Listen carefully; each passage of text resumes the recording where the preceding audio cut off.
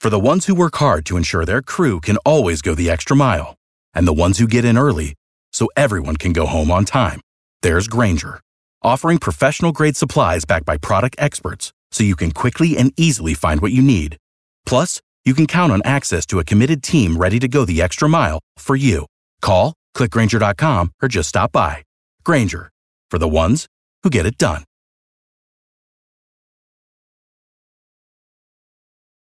Every team, every topic, everywhere. This is Believe. What's up, everybody? Welcome in. Episode number 11 of the Believe in Patriots podcast here on the Believe Podcast Network. I'm your host, Brady Farkas. As always, you can find me on Twitter at FA Radio Brady. You can also follow the podcast on Apple Podcasts and on Spotify. And we are brought to you by our friends over at Bet Online.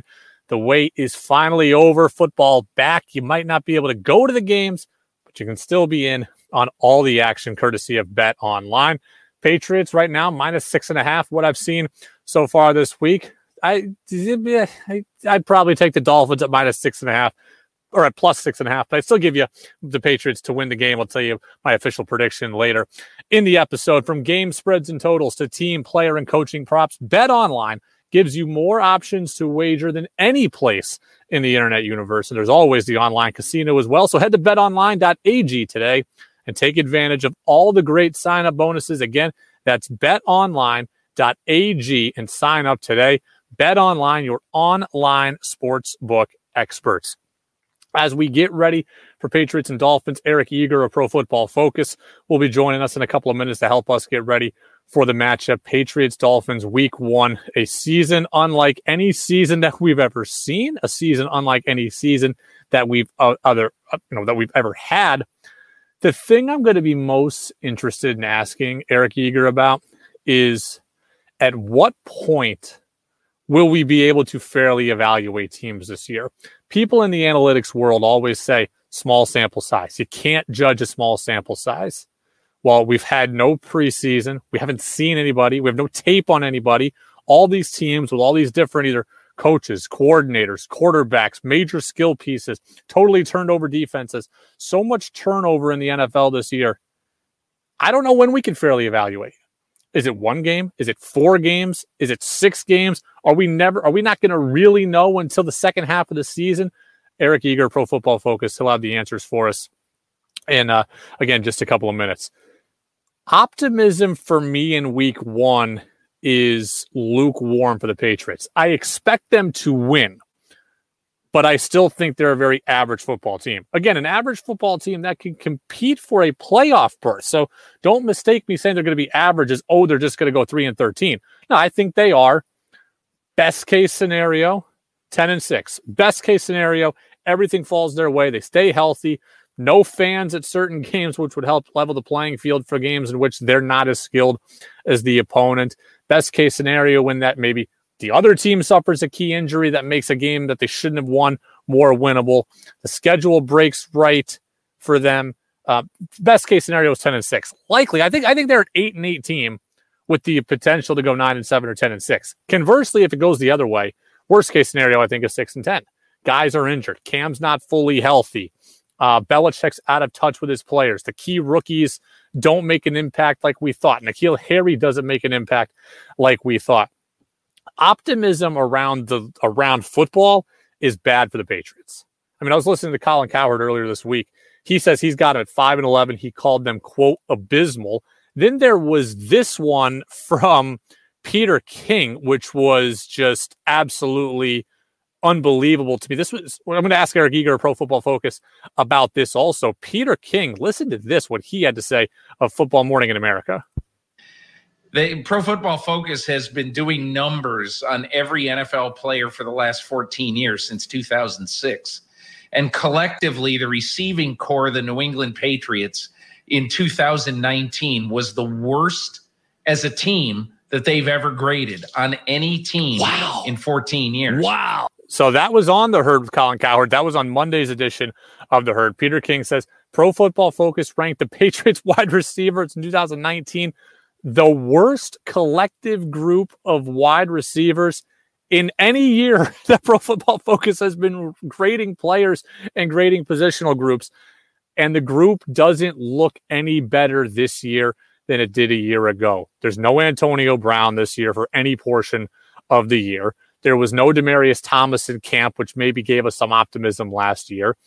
Mohamed Sanu is gone. That was a busted trade now at this point. You've got an aging and beaten up Julian Edelman, N'Keal Harry, who was beaten up last year, who no one really knows anything about still, and then a whole bunch of question marks. Damiere Byrd, Jakobi Meyers, so there's thought that we weren't sure he was going to make the team. Most people can't even name the Patriots wide receiver group in full. So Colin says they're abysmal. Peter King tells you their skill position players at wide receiver last year were so bad that they were the worst in Pro Football Focus's grading era. So where is the optimism? Where do I get my idea that they're 8-8 baseline team with a possibility of 9-7 and 10-6? I'm going to give you my 3 biggest reasons for Patriots optimism.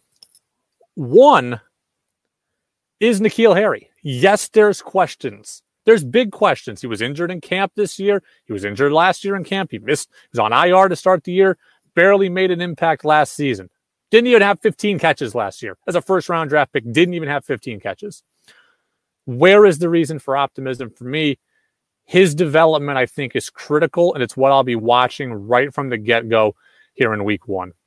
He spent this offseason working on his footwork, and Brady, who cares about footwork? We only care about catches, touchdowns, and home run plays. Footwork is important for a wide receiver, and great wide receivers have elite footwork right around the line of scrimmage.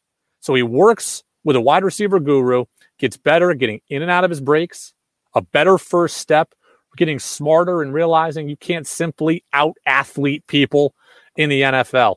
So now, if he is more of he is the one physical presence the Patriots have. As great as Julian Edelman is, he is not a physical presence. How does he get by? Toughness, and oh, by the way, elite footwork.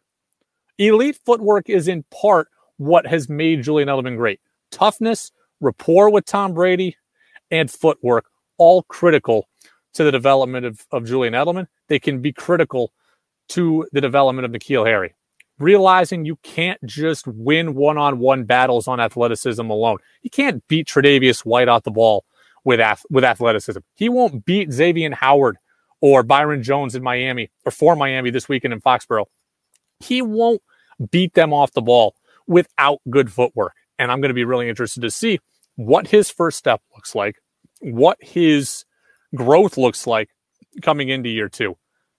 I've also said this for months on various platforms. I'm going to be fascinated in how the team utilizes N'Keal Harry. Done, I think, are my expectations. No, not done, I think. Done, I know, are my expectations of him just looking like A.J. Green, of him just looking like Julio Jones and going for 105 catches and 1,400 yards, and me saying that's what first-round draft picks look like at wide receiver. What I need from N'Keal Harry, what I need from Josh McDaniels in regards to N'Keal Harry is a realization that there's a proper utilization for N'Keal Harry. Get him the ball. Get him out in space. Let him be a playmaker. While the improved footwork and the improved off the line of scrimmage skills will help him look closer to your prototypical wide receiver, don't neutralize and take away what he does best, which is be an athlete. Just add more and more to his repertoire. If he gets 65 catches and runs the ball 25 times this year, I'll be okay with that.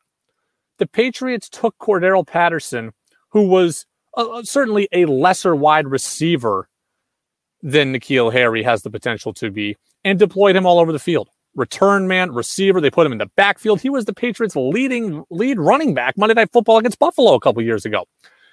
If N'Keal Harry can be 65 catches and then be a guy you run reverses with, quick screens, put him in the backfield. I don't care, but get him out in space. His old college coach, Herm Edwards, I was once listening to a radio interview that he did. I believe it was on WEEI last year. He said, this guy's electric with the ball in his hands. Get the ball in his hands and get it to him in a variety of different ways. It's not simply line up on the outside, hey, kid, go deep. He should have the ability to do that. The increased footwork will help him with that. He could also catch, juke left, come back right, get the ball on a slant, and take it 70 yards to the house. I'd love to see that. But if he looks like Deebo Samuel looks, a Swiss Army knife in San Francisco, I would absolutely take that. His development and his usage is critical to Cam Newton's success in Foxborough this year. It's crucial to opening up things for Julian Edelman. It's crucial to opening up things for the running game. It's just crucial to the Patriots. If N'Keal Harry is a complete flop, the Patriots are closer to the 5-11 that Cowherd is predicting and closer to, again, the worst wide receiver unit in Pro Football Focus history than it is the unit that I think it could be, or rather the team that I think the Patriots could be. N'Keal Harry, it's a critical development for this team. It's a critical part of this year's team, and it absolutely is one reason for optimism because I believe that he can be an impact player. Again, he might not look like A.J. Green. He might not look like DeAndre Hopkins. But if he gets the ball in his hands, he can do some special things with it. Let's get it in his hands. Second reason for optimism for the Patriots. That secondary is still really, really good. Number one defense in the NFL last year. Yes, they lost a ton from it. Guys who opted out like Patrick Chung. Guys who were traded like Daron Harmon. Guys who left in free agency like Kyle Van Noy, Landon Roberts. But the secondary is still elite. Stephon Gilmore is the reigning Defensive Player of the Year. And I have learned this. Of all the things that I've learned the last few years of covering football, one of the things that has been changed in my way of thinking is that it's now more important to have a good secondary than it is to have a good pass rush. In a pass-happy NFL, where quarterbacks get rid of the ball so quickly that you don't even have time to get to the opposing quarterback with your pass rush, if you can neutralize the passing game with your defensive backs, that is what allows your pass rushers to get home. Because quarterbacks want to get rid of the ball quickly now. They don't want your linemen and linebackers to be able to get to them. So what allows them time? An elite secondary. Stephon Gilmore is the Defensive Player of the Year.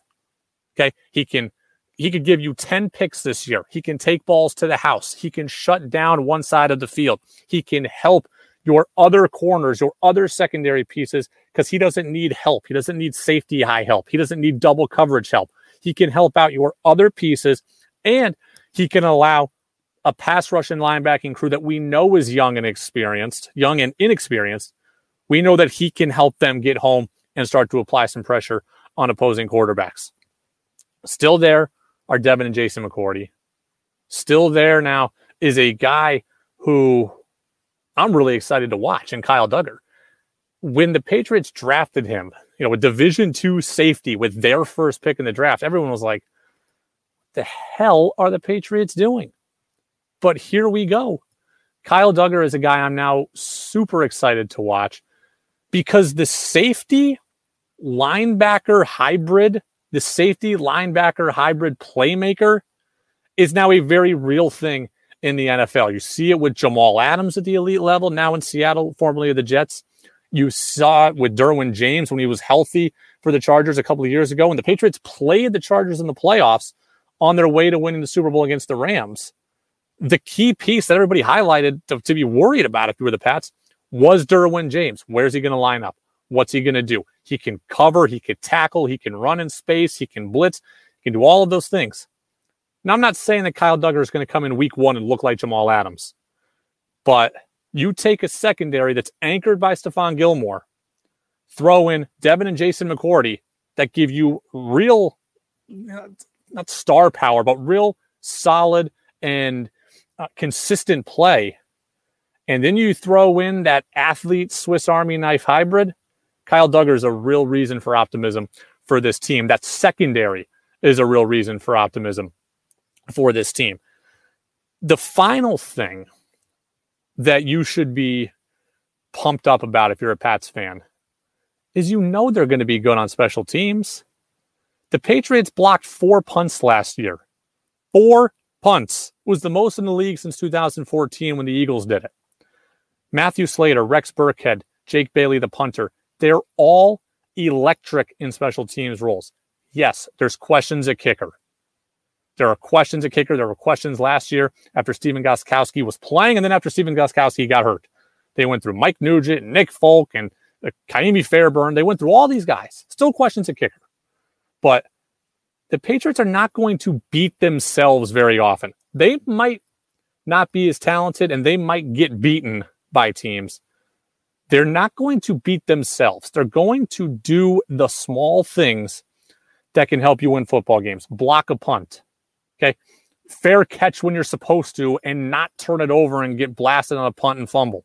Down a kick inside the 5. Directionally kick it away from an elite return man. All things that aren't sexy. All things that don't always show up in the box score. They're going to do. And they're going to do it likely better than almost everybody else. If the 3 things I've said, N'Keal Harry's development, the secondary is still really good, and they're still really good on special teams, there's plenty of reasons that they could get to that 8-8, that 9-7, that 10-6 record. I don't think they're a Super Bowl team. I don't think they're the division favorite. But there are reasons for optimism that when Colin Cowherd says they're going 5-11 and they'll be, quote, abysmal, there are reasons for me to believe that they won't be abysmal. And I think that Cam Newton will help as well. Again, Eric Eager from Pro Football Focus going to join us in just a couple of minutes. One other thing that kind of stems off the last portion of my conversation is you have to love the leadership on this team. You have to. The Patriots are still the 6th oldest team in the NFL, which shocked me despite getting rid of Tom Brady.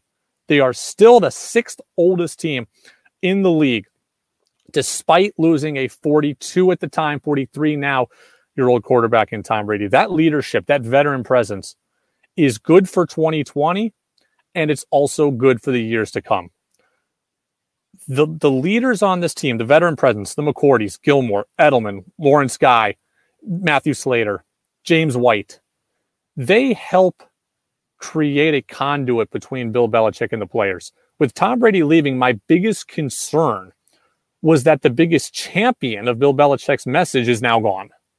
Okay. These guys will help reiterate the message, will help reiterate the way of thinking, and will help show young players that it does work and that they need to buy in. As we worry about Belichick being, quote, out of touch, or we worry about him being, quote, not relatable, these veteran players help to bridge that gap.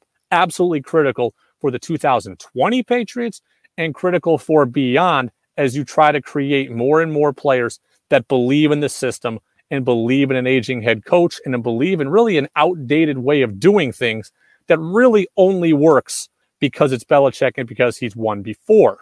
These players absolutely help bridge that gap for both now and in the future. These veterans are also huge role models for these young players. I'm always amazed at how players, when you talk to them at the end of their career after they retired, how vividly they remember the veterans on the team that took them under their wings. Patriots have key leaders at almost all major positional groups that can be that kind of influence for young players. Show them the way to do it on the field, off the field, in the weight room, in the film room. And when you talk about navigating this particular offseason, those veteran players are even more important to the development of these young players. And those first impressions of the NFL are going to be aided and sculpted by these veteran players. Gilmore, McCourty's in the secondary, Edelman at wide receiver, Rex Burkhead, James White at running back, Cam at quarterback, David Andrews on the offensive line, Lawrence Guy on the defensive line. They've got leaders everywhere. They've got leaders and veterans everywhere to show these young players. The only place they don't is at linebacker. And surprise, surprise, that's the reason why linebacker is our biggest question about the 2020 New England Patriots. That's the reason why. Because not only do they not have great skill there right now, they don't have great experience there, they don't have great depth there, they don't have that veteran leader. It's why a guy like Dante Hightower, losing him, was so critical to this team. But we will have football, Patriots and Dolphins, Sunday, 1 o'clock. All right, now I want to welcome in Believe in Patriots podcast, data scientist at Pro Football Focus. It's Eric Eager. Eric, how are you? I mean, we're going to get football on Thursday, so I couldn't be happier. How about you? Well, I'm excited too, and we're excited specifically for Patriots Dolphins. I got to say, I heard this stat earlier this week on Colin Cowherd from Peter King, who attributed it to what you guys do at Pro Football Focus, that the Patriots wide receiver group was the worst ever wide receiver group in the history of Pro Football Focus's data tracking. Is that true? I think so. And I think when you look at, Tom Brady and, his brilliant career, in many ways, he's been able to buoy some receiving cores that haven't been the greatest. I think back to, 2006 when, it was Jabbar Gaffney and Rashae Caldwell and then when it waned a little bit in 2010 after they traded Moss and, they've had ups and downs of the receiving core, but this past season was probably their weakest group. And you really saw it in a lot of Brady, just being unable to deal with pressure for probably the first time in a long time, having to hold on to the ball too long. So, receiver is extremely important, probably on offense, second most important to quarterback. So it'll be interesting to see what Cam Newton's able to do this season with a group that, hasn't really gotten a whole lot better.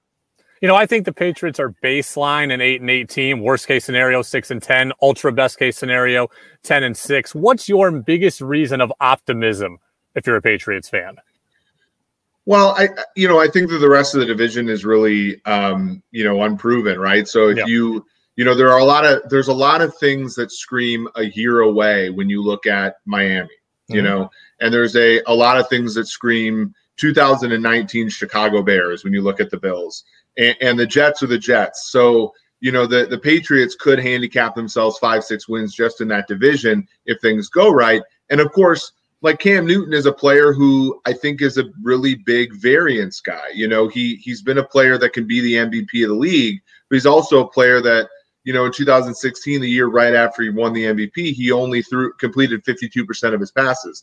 And I think he's done it with weaker receiving core. I mean, his best wide receiver the year that he won the MVP was Ted Ginn Jr. And Edelman, for all, the fact that he's older and stuff, he's better than that. So there's reason for optimism there. I think the Patriots are really, I think you spell it out probably true on average, but I think the Patriots finish between 6-10 and 10-6 relatively infrequently. I think they either win a lot of games and we're wondering what the hell were we thinking when we put the win total at 9, or things don't go well right away and they decide that it's time to go get a draft pick. How difficult has it been for you guys at PFF to forecast this season, especially early, given the constraints of the offseason and no preseason tape and nothing to analyze? How difficult has that been for you trying to get ready for week 1? Very much so. I mean, there's teams that have, a lot of continuity. Those things I think will help. You look at, for example, Kansas City is a ton of continuity. I think they're easily the favorite because of it. Ravens have continuity, but uncertainty in many ways at some of the most important positions, secondary with Earl out, quarterback, given that, Lamar hasn't played from behind very much in his career, and when he hasn't performed particularly well. But there are teams that are completely up in the air. I mean, Tampa Bay is one of them, obviously, with Brady.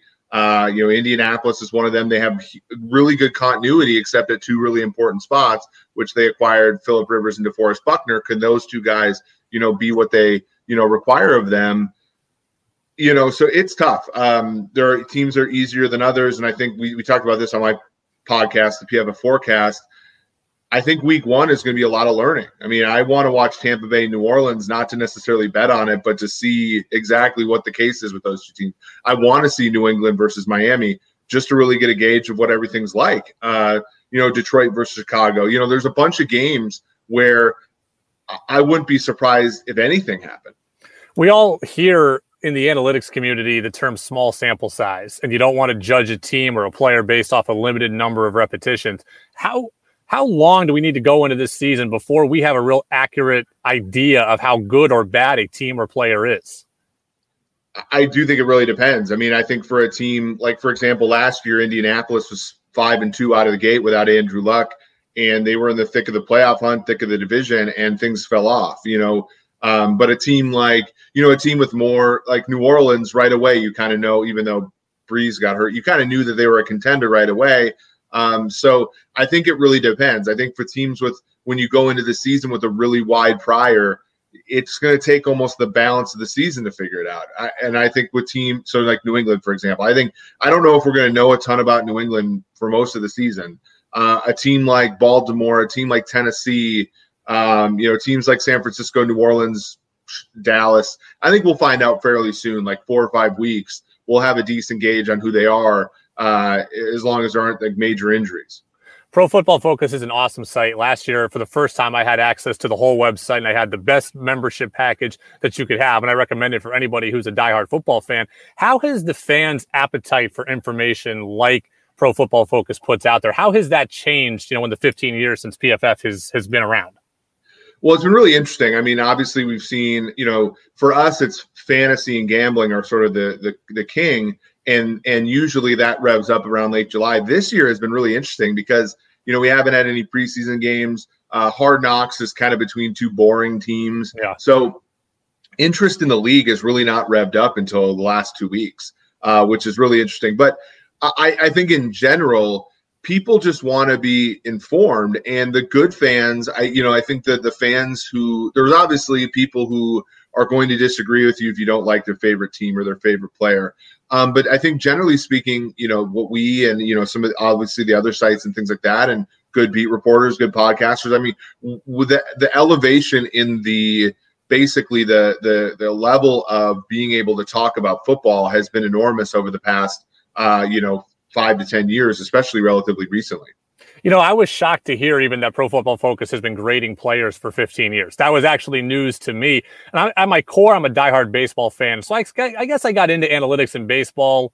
I'm 30 years old, so I probably got into it at about 22 or so. Like I was in it, relatively early, I think. Does baseball get credit for the analytics revolution in sports in general, or is it more in football than I thought it was? Well, I think baseball is baseball is further ahead. Basketball is further ahead. I think hockey and football are about on the same plane. I just think it's just interest in the sport and wanting to be better. The thing about baseball and the thing about basketball is the cream rises to the top so quickly as far as, analytics, and like basketball game has, hundreds of, scoring opportunities. And yes, there's variance, and that has increased with the number of 3-pointers and layups that people have taken now. But generally speaking, if one team's better than the other over the course of 82 games, that's what you're going to see.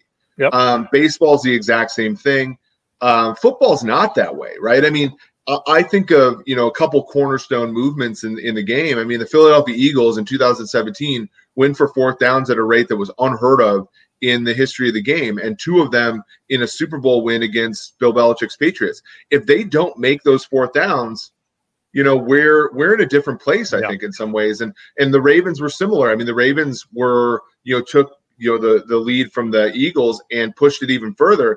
And what happened when they got in the playoffs? They lost to Tennessee because they missed 2 4th-and-1s during the middle of that game.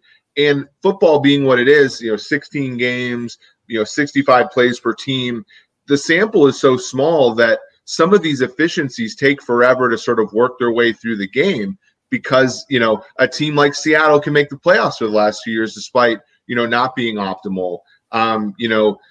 New England's relatively optimal, but in some ways they're optimal.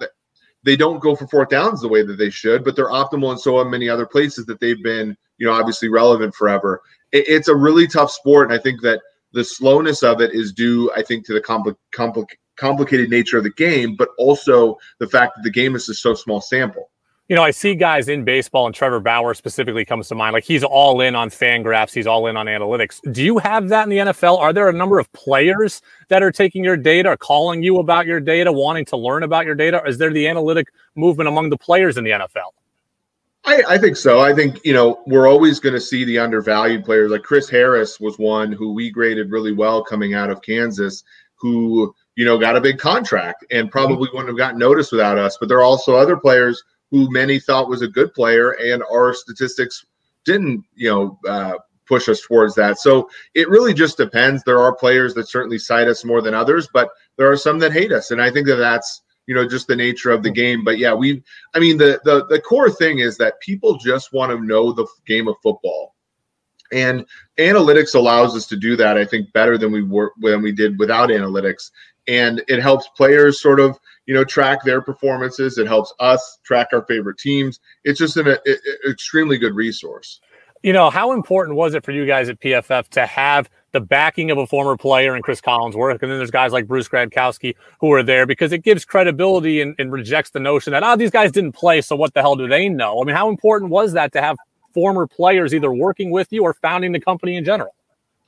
Extremely so. I mean, the fact is like Zach Robinson was our Bruce Gradkowski before Bruce was, and he went to coach the quarterbacks at the LA Rams. That's he wowed in his interview as a result of having access to all the information we have, and also being extremely smart in his own right. Chris buying into the company was immense because it got us the resource to do college football, and college football is the pipeline to pro. And if you can understand that, then you can do better draft projections. You can do better, basically just, you can cover the game better. So it's extremely important. And, I think that the football people consistently keep us on our toes, and that's a really good thing. The one thing, if somebody asked me, what's the one thing I want to learn as a sports radio host, the one thing I could be better at, I would love to learn how to break down NFL film. Like, did you have to teach yourself how to do that stuff? Because sure, I can tell you when it's a blitz or when, hey, we're going 3 wide here and what 21 personnel is, but I couldn't tell you exactly what the tape looks like. Did you have to teach yourself those nuances of the game? Well, I played in college, so I had some experience with that, but I also don't do the majority of the data collection. I'm mostly taking the raw data and trying to generate insights from it. I do go back and look and say, I try to find, for example, if our college to pro projections, like a guy who I've never heard of, like I will go back and watch film, but I'm certainly not like a play for play kind of guy. The guys that we have watching plays and collecting data for us, it's a humongous manual. It's years of working on smaller processes before we give them a big process. It's an arduous task. That's one of the real things that garnered us, I think, some support, is that, watching film and things like that is not trivial. And when we got, coaches like Paul Alexander to come in and say, I watched the same film as they did, I got the same conclusions, like that was big. And it really was a feather in our caps insofar as, getting us some respect. How is the grading done? Well, it's a lot of things in football are one-on-one. So in pass protection, if a defensive end will beat a left tackle, the defensive end gets a +0.5, the left tackle gets a -0.5. Quarterback's a little bit different because you got to sort of divide the credit between the quarterback and the receiver on a play. But again, very similar, when it's a one-on-one matchup. Other things, it's a little bit trickier, but mostly it's just, watching film and seeing, what was a player supposed to do? Did they perform it, above or below average on a given play? And then we go through and make sure that those things get spun up at the team level, the player level, that they make sense over subsets of data and all that kind of stuff. I can't believe I'm going to get to ask a real football question about a game that's actually coming up after all of these months. As I think about Patriots Dolphins, what's your key to the game? What should we be looking for a couple of days from now?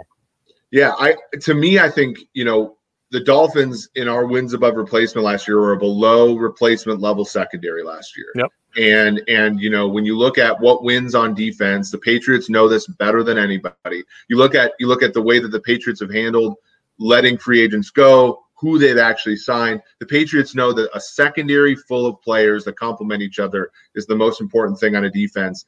And when I look at the Patriots offense versus the Dolphins defense, I look across the field and I see Byron Jones, I see Noah Igbenogany, and I see Xavier Howard. That's a pretty good trio of corners. If Cam struggles out of the gate and those receivers can't get open against that trio of corners, it's going to be tougher for the Patriots than it has been in the past. And to me, that's really going to be, I think, the matchup that matters the most in this game. I like the Patriots to win, but I think the spread of 6 is a little bit steep. One of the things I think that, well, actually I know that Pro Football Focus has taught me is just from reading it and just talking to a bunch of insiders at PFF over the years is that The secondary is now more important than the pass rush. And I don't know when that flipped, but I am now on board with that way of thinking. So when we look at the Dolphins secondary and the Patriots secondary, those are two of the best units in this game, but they're both going to help alleviate the concerns about pass rush. Right. And that was a study we did, a couple of years ago. And, over the years, we've gotten small confirmations. I mean, the biggest confirmation is that the smartest coach in league history, which is Bill Belichick, believes the same thing we do. But the other thing is just sort of, you look at some of his descendants. I mean, Flores, that's kind of how he built his team. And you look, that is my main concern with the Pats. Gilmore is terrific. We know, though, that year to year, it's really tough to be the best corner every single season. Losing Harmon in the middle of the field is not trivial. Losing Chung covering tight ends isn't either. And, Collins was a good coverage linebacker. There are some things that I think I'm a little concerned with of the Pats, but what they will do though is they'll scheme it up. I mean, and the thing that the Patriots do the best that the Dolphins haven't done historically is their fifth best coverage player is better than a lot of people's third or fourth best coverage player, and that's really where you win, is not having weaknesses. So a season ago the Dolphins had weaknesses everywhere. People could exploit them. This season, having three starting caliber corners again is going to really help them. Outside of the Dolphins secondary, what should scare the Patriots the most in this matchup? Mike Gesicki. I think he was the one that really, he scored the game-winning touchdown a season ago. And I'm a Kansas City fan, and that was a big play for Kansas City to get them the 2 seed and eventually the Super Bowl. Chung is a pretty good football player. And, the Patriots, I like the Duggar pick. I like the things that they, the players that they drafted, I think can add a ton for them.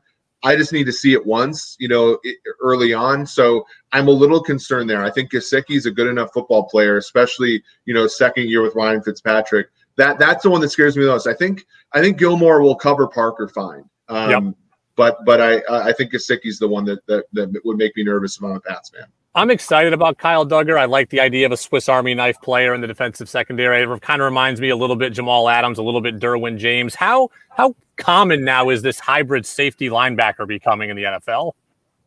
I think very. I mean, one of the things that's sort of coming to roost here as far as understanding defense is understanding that stopping the run is not as important as being able to cover. And the first corollary of that is when you're running, let's say a 2-3-6 dime, right?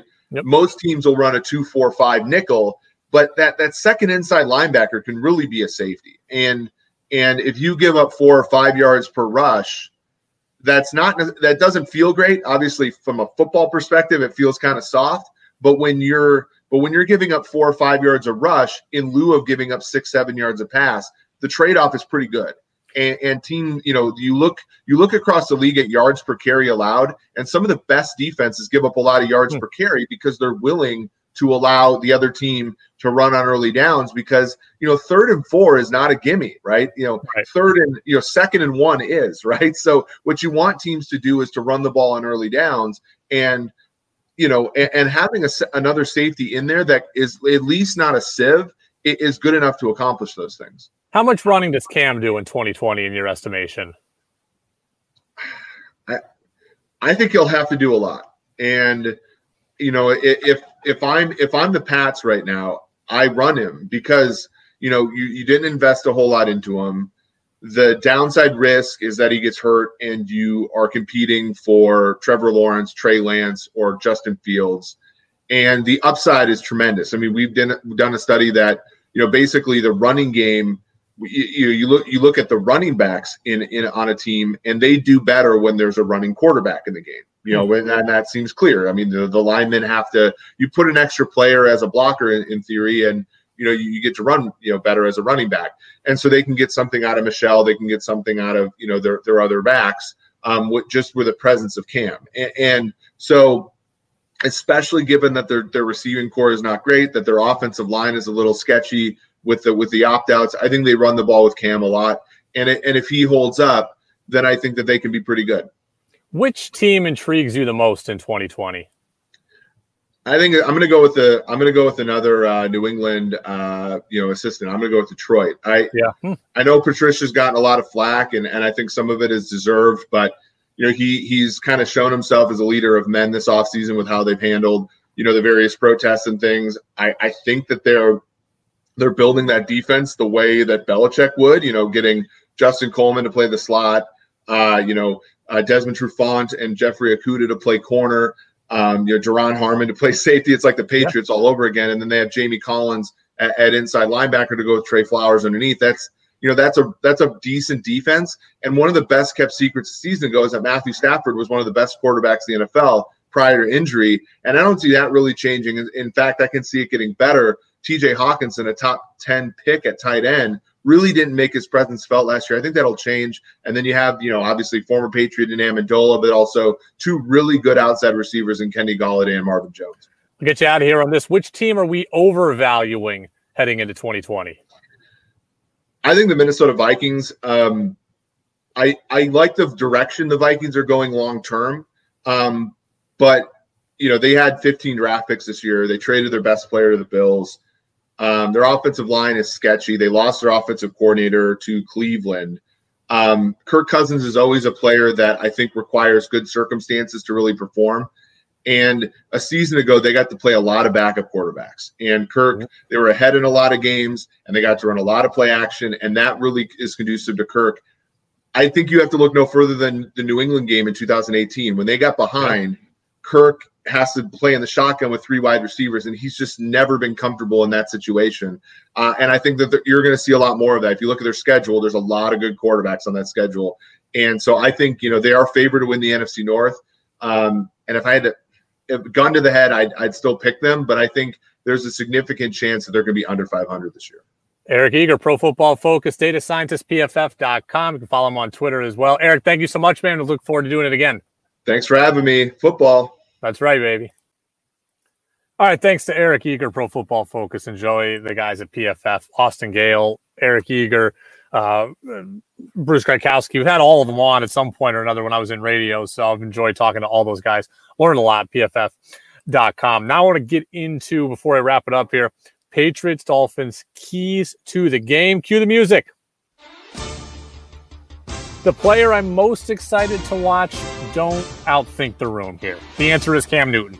Okay, it's a new era of Patriots football. It hasn't happened very often in the last 30 years that the Patriots organization gets a chance to reinvent itself.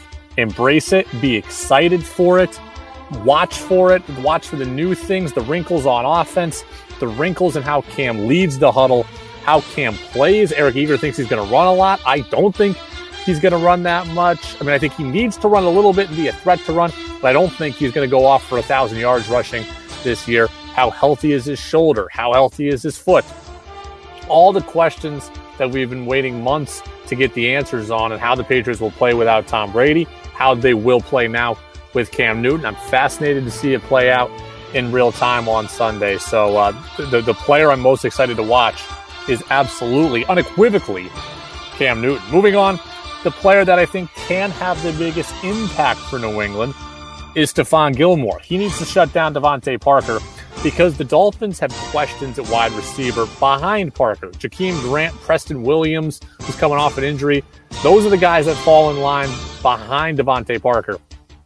If Ryan Fitzpatrick gets on a roll, he gets on a roll, and he could sling it all around the football field.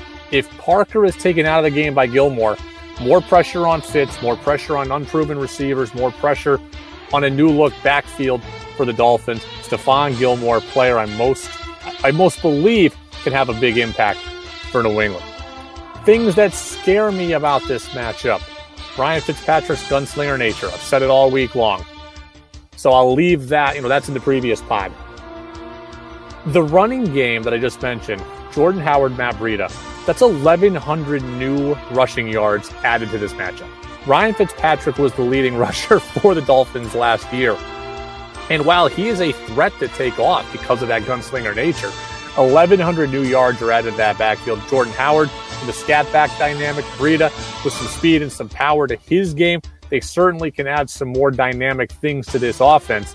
If Gilmore can shut down Parker, though, per my last point, then maybe the team becomes a little more one-dimensional and that running game not as big a difference. If everything is clicking for Miami, Patriots are in trouble there.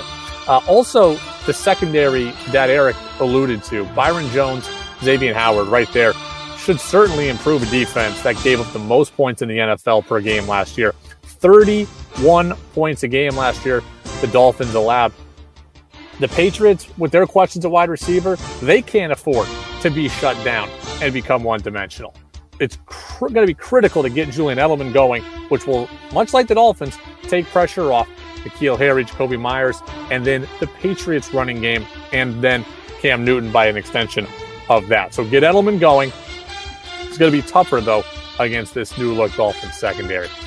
Some key stats. I mean, that Dolphin point total is gaudy. Again, 31 points a game last year. Last in the NFL. You've got to expect it to be better. Question will be if the Dolphins' offense is going to be better. Last year, they were 25th in the league in scoring per game last year. Patriots defense was number 1. Pats defense not as good as it was a year ago. Dolphins offense likely to be better than it was a year ago. They're going to have to come out and be able to do some things on offense. If this game is 13-6, I think the Patriots win. If this game gets up to 31-27, I think the Dolphins win. So I just don't see the Patriots offense being that dynamic right now. I'm going to go with a low-scoring affair, but I think the Patriots offense a little bit better than it's being given credit for. Week 1, Dolphins in Foxborough. Patriots win it 21-17. So thanks to my guests this week, Eric Wood, former Bills center and Pro Bowler, and Eric Eager on this podcast. We are back at it again next week. We'll have a full recap of Patriots, Dolphins, and more great guests as well. Follow me on Twitter at FA Radio Brady. We'll see you soon, everybody. Go Pats! For the ones who work hard to ensure their crew can always go the extra mile, and the ones who get in early so everyone can go home on time, there's Grainger, offering professional-grade supplies backed by product experts so you can quickly and easily find what you need. Plus, you can count on access to a committed team ready to go the extra mile for you. Call, click Grainger.com, or just stop by. Grainger, for the ones who get it done.